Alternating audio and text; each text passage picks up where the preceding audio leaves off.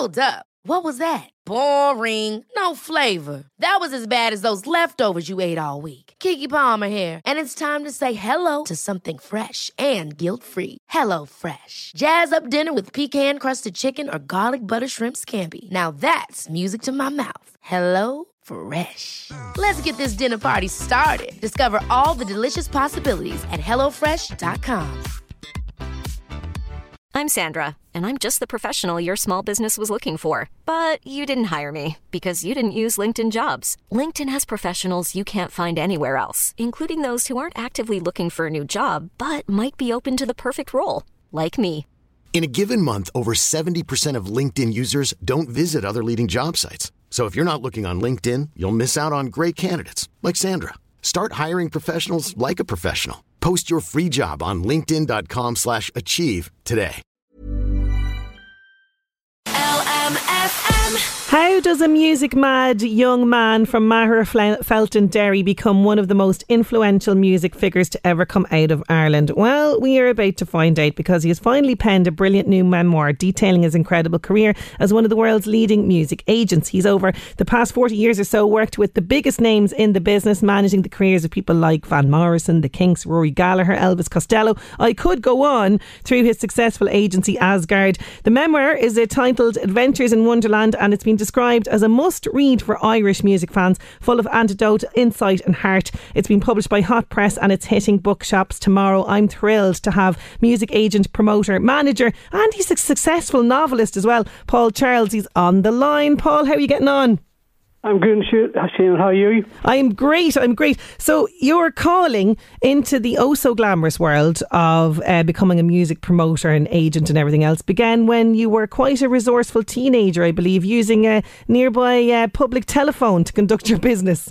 Yes, indeed. That was my office in the day, and it was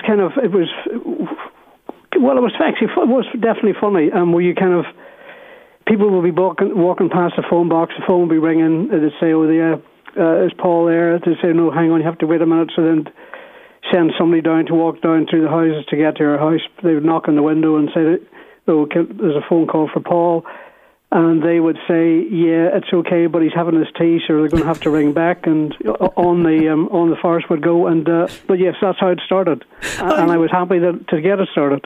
I love that. I could actually see that happening, because we had a whole show there not that long ago, actually talking about public telephones, where people remember this stuff. So that's fantastic that you were conducting the business out of there. And do you remember who that first band was, Paul, that you were helping out at that stage?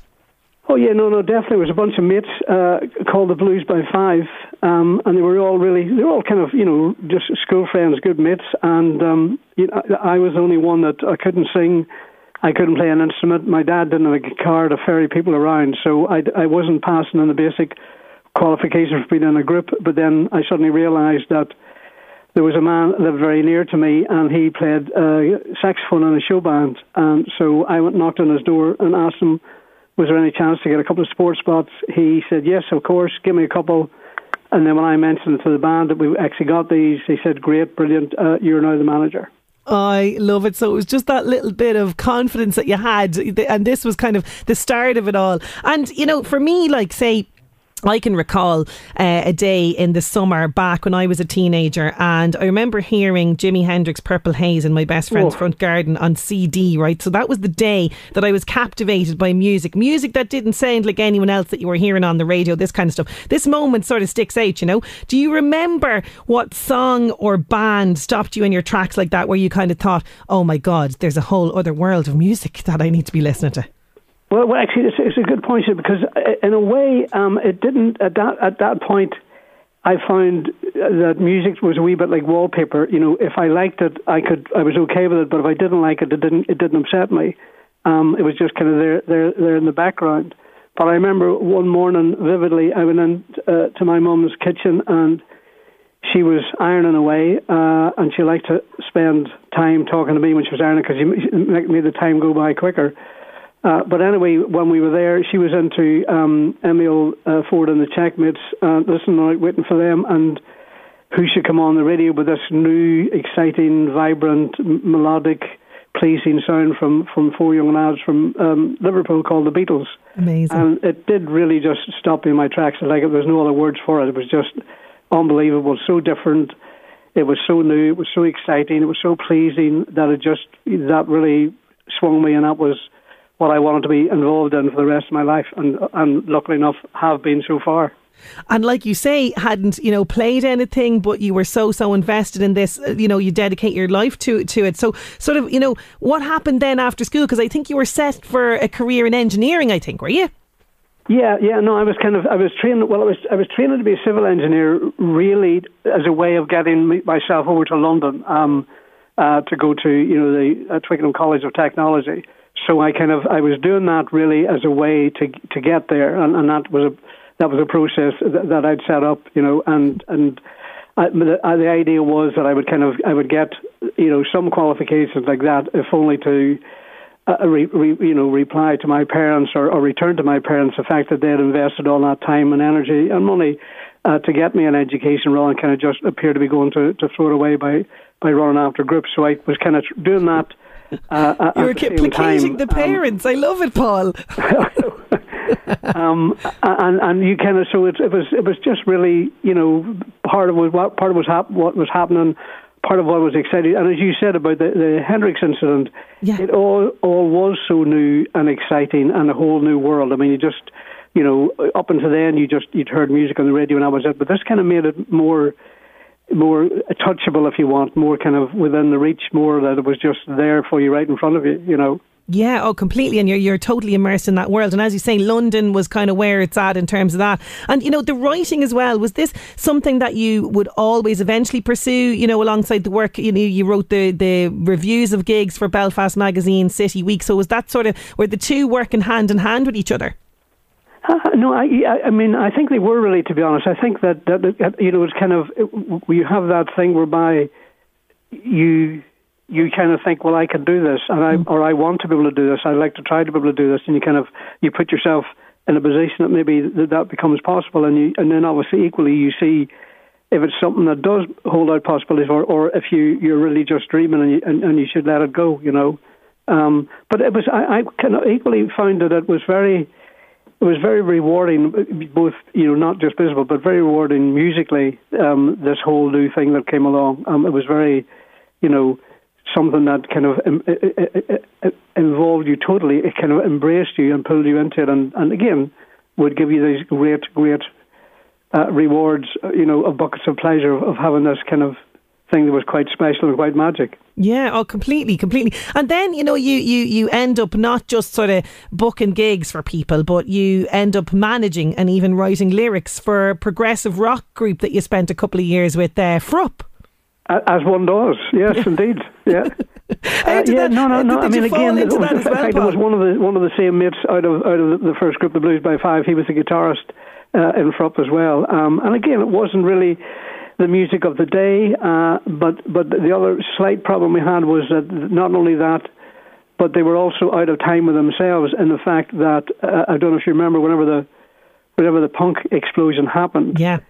Anybody who wasn't successful and had made the grade by that point was certainly not going to be successful until after the punk explosion, quietened down a bit, because basically they were sucking all the oxygen out of the media, and so if you hadn't got attention for yourself by then, as we hadn't with my band Frupp, you were never going to get it really, and you were kind of going to be sidelined, if not indefinitely, then most definitely, for quite a bit until the, and I think the punk thing as well lasted a lot longer than most people expected. Oh, to. yeah. And in fact, it evolved and developed into, like a new wave or a certain, different kind of rockabilly music, was all that, and there was a kind of, pub rock stuff going on as well. So it was very, very, very exciting times. And a very exciting time to be around as well, in terms of seeing all this stuff. And again, the other thing that's easy to forget or important to remember is that really, when the punks started, our industry, really didn't want to know about them. They really didn't. They poo-pooed them. They kind of put them down. They kind of, this, you're too that, you're not professional, you can't sing, you can't play your instruments, your instruments equipment break up, whatever. And they really didn't want to give them a chance, which is why at that point we all had to go out and find a new circuit for them. We had to go to, the pubs that had an upstairs room that hadn't been used since the pub rock bands were like Brindley Schwartz and people like that. Yeah, and you see, something like this then, becomes more appealing for the youth, and not only the fact that they are complete anarchy. You're not kidding, Sinead. That's the big thing. It's the same with us. When we were kind of coming through, our parents' music or our older siblings' music wasn't something we wanted to turn on to, mainly because it was the last generation's music, And the other thing about the punk thing that people forget is that they were a complete wave of people. I.e., what I'm saying is that not only did the word punk encompass musicians, it also encompassed the audience. The audience and the musicians were all part of this punk movement, which meant that if you were in inverted commas a punk band at that stage, you could just advertise that point in a back room in a bar or whatever, and people would, i.e., punks would turn up to see you because you were like them. You were all part of that. You were speaking their language as well. Yeah, is because all of this happened, and they also had a fashion, like all great movements. They had a fashion attached to themselves. But there were some amazing bands, like the Undertones, the Buzzcocks, Clash, the Stranglers. No matter if they were punks or weren't punks, they were all incredibly powerful live bands. But was it challenging then for you to kind of be working with the likes of the Undertones and Buzzcocks and trying to get them gigs in an industry where they were getting sort of closed doors, as you say? Well, in the old industry, yes. In the old school, the old venues, the old promoters, and when I say old, I don't mean old as in being very old. I mean the old school. Yeah. The ones from last. They were all poo-pooing the punks in a very bad, rude, looking down their noses at them kind of way. But then equally, as I was mentioned earlier, part of the punk movement was a group of like-minded social secretaries. So where you may not even be able to get a town gig, you could also get the university and college gigs around because the social secretaries were all of the same age and the same mind as the punks were. So that kind of scene helped the punk movement develop very, very quickly. And then what happened is the older promoters all gone, oh, these boys are selling tickets now. Mm-hmm. Oh, I suppose we better start to promote them and put them in, and then they all jumped on feet first and to get part of it. And again, the same thing in the early days, the record companies certainly didn't want to know about it either. They were all like Stiff Records and Chiswick Records, Ted Carroll. They were the only ones who would put out punk records, and the EMIs and the A&Ms and the BMGs, and they just didn't want to know about it, again, until the Undertones, slipped in the charts with their own Terry Hooley's Teenage Kicks EP, and the Buzzcocks with Spiral of Scratch. Yeah. And all the record going, maybe we should be having a wee bit of this. Maybe we should, is right. Now, you did something that was quite punk. I think this might have been before the time that you were managing the Undertones. Tell me the story about Sharon Osbourne's dad, who wouldn't give you the money back after the Wizards were due to play. Yeah, no, and again, I'd built up a circuit of Irish universities and colleges, and then in Belfast and in Dublin we'd also do some town gigs. And one of the bands I'd booked for the circuit was Wizard. And again, it's the same approach today. Whenever you book a band, you have to pay a deposit to show willing or whatever, to show that you've got money and to protect the band from going over to Ireland. So they'd and again, being the people that they were, they really didn't want to have anything less than 100%. Normally it would be 50%, and then they get the other 50% on the night or the day before, whatever. Anyway, they got 100%, and for whatever reason, I forget the reason, but they pulled out. And okay. So again, typical rock star behaviour. Yeah. I get you. Yeah. And there might have been a valid reason, there might have been musical reason, but it doesn't matter. They're not coming. That's it. So I waited, and he said, I said, well, can you send back the money? And they said, yeah, don't worry. And then I rang up. They hadn't sent the money back. So I kind of rang up and said, look, you have to be fair. These are students. They're not rock and roll promoters. They don't have extended funds, and they report to the administration of the colleges. So they're going to get their funds blocked, and so it means that the music's going to stop, Yeah, don't worry, yeah. And I didn't rap. So then I just did what people used to do in the show band days. You just turn up and knock on the door, and I said, no, he's too busy today. I said, well, I'll sit and wait for him till he's ready. And they weren't really very encouraging, and I just said, look, I've got to get the money back for the students, because we want to keep music coming in. It's taken a while because of the troubles to get music coming back into Ireland. Now we have it, we can't really afford stuff that's like Madonna like that. And then he eventually came out and he said, look, because you had the bottle to come down here and eyeball me, I'll do you the check now. And he did, and it cleared and passed, and that was it. Fantastic. I know we did name drop a couple of people, Paul, but I want to name drop a few more because, I just mentioned a smattering of the musical greats that you've worked with over your career. Come on, indulge us, drop a few more names. Who would you have had, big people now on the books? Van, obviously. Yeah. Christie. Brilliant. Jackson Browne, Crosby, Stills and Nash, the Waterboys. The amazing Hot House Flowers, and then a lot of the blues people like John Lee Hooker, Sonny Terry and Brownie McGee, Taj Mahal, Buddy Guy, people like that. And I know you've got an affection for all of them, but is there one that just stands out that you just love working with? You know what? Actually, I'm sincere when I say this. All of the people I work with, I really loved working with, but it goes a wee bit before that. Is that we've only ever taken on people that we really loved. And the reason being, my theory is, if you really love somebody, really get what they're doing, then you can do a much better job for them. Yeah.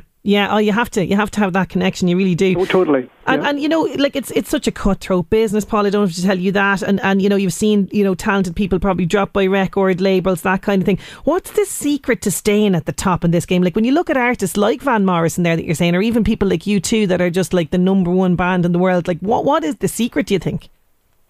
I think it's a wee bit of having the confidence in what you're doing, having the self-belief in how you're doing it. And also kind of protecting yourself in a way that you don't play the fiddle for the devil, because as you just said earlier, that comes back to bite you when record company drops you, whatever. And you always you always have to keep your integrity, and you always have to keep to the band or the artist's principles. And if you stick by that, and you have confidence in what you're doing. I mean, too many people I have found over the years, they kind of go at the woe of the record label. No, there's not enough singles in this album. And then they kind of, okay, what about these ones? No, they're too long. No, they're too short. No, they're too quiet. No, and so you can't make records or write songs by committee, I don't think. You have to do what you do, and it either works out there or it doesn't. And again, it works in different ways. Like, it works in a different way for U2 that it does for Loudon Wainwright. But Loudon Wainwright is equally successful in his terms because he is a writer of great songs and a performer of great songs. And that's the key to the success, I think, not how much money you work. Yeah. Not how much money you earn, not how much number of records you sell. It's more, how pleased you are with your songwriting. Like, I work with a gentleman by the name of John Prine, and he used to tell these great stories. One of his great stories was that he loved the thing of writing a song, and he'd just written it, and he would intentionally not play it to anybody for at least 2 weeks. And he said he just loved walking around knowing that he was the only person in the world that knew this new song. Brilliant. And it's about the song, it's about the art. That's the important thing. All of the rest of it, the numbers, the figures, the statistics, the bank balance, whatever, really, really don't come into it. It's what you go home at night and you go, yeah, actually, that was a great record, or that was a great concert we gave tonight. Yeah. That's so important. Great advice for people to take on board. And just before I finish up, is there any artists around now, Paul, that you think will go far, that they're not just going to be one album and done kind of thing? Yeah, I think there's a group, an Irish group called 49th and Main. I don't know if you know of them. Yes. Brilliant group. I've seen them live. We put them on the acoustic stage last year. And I just love the way they make their music. And I love the way the singer sometimes uses his voice not to deliver lyrics, but to deliver sounds inside the framework of the band. I think they also that great thing that all the good bands like Coldplay and U2 have. They are a band. They're a unit of people. They're not going to split up. They're not going to whatever. And when you've got that unit, that's a good thing. I think they're good. I also think a lady from Ireland called Lisa O'Neill, I think she's very, very good. She does her own thing and does it very, very well. No, there's certainly, there always is. There's always new things, great things coming through. Yeah, there really is. And you're still going strong, Paul. You're at the heart of all of this. Adventures in Wonderland, the memoir. I mean, it's probably about time that you wrote a memoir. You've got something like 20-something novels to your name. It's about time you did something like this. It's out tomorrow. What do you hope people will get from it? I hope they'll enjoy the stories. I hope they enjoy being taken backstage, being taken into the recording studio, being taken into hotels, being taken into people's lives, because that's the kind of stories I like to read from people, where you're going somewhere where you normally wouldn't go, and you're getting firsthand how these great acts work, and what the planning was behind them getting to do what they're doing. And that's exactly what this will do, and I love all of that. I really do. And there's loads of great stories, everything from Robert Plant ironing his shirt to Van Morrison showing up at a wedding. There's loads of amazing stories from these brilliant stars in there. Paul, it's been such a real pleasure chatting to you. I could chat to you all day, I really, really could, but thank you so much for taking the time out. Thanks a million, Sinead. I enjoyed that. Thanks so much, Paul Charles. It's called Adventures in Wonderland. It's out tomorrow in all bookshops, including Eason's in Drogheda, Row River Books in Dundalk, and Antonia's bookstore in Trim, and also Navan Bookshop as well. So it's going to be in all bookshops, and it's a real must for people who are fans of all music. LMFM. The 11 to 1 show. LMFM. Hi, I'm Daniel, founder of Pretty Litter. Cats and cat owners deserve better than any old-fashioned litter. That's why I teamed up with scientists and veterinarians to create Pretty Litter. Its innovative crystal formula has superior odor control and weighs up to 80% less than clay litter. Pretty Litter even monitors health by changing colors to help detect early signs of potential illness. It's the world's smartest kitty litter. Go to prettylitter.com and use code ACAST for 20% off your first order and a free cat toy. Terms and conditions apply. See site for details. Hold up. What was that? Boring. No flavor. That was as bad as those leftovers you ate all week. Keke Palmer here. And it's time to say hello to something fresh and guilt-free. Hello Fresh. Jazz up dinner with pecan-crusted chicken or garlic butter shrimp scampi. Now that's music to my mouth. Hello Fresh. Let's get this dinner party started. Discover all the delicious possibilities at HelloFresh.com.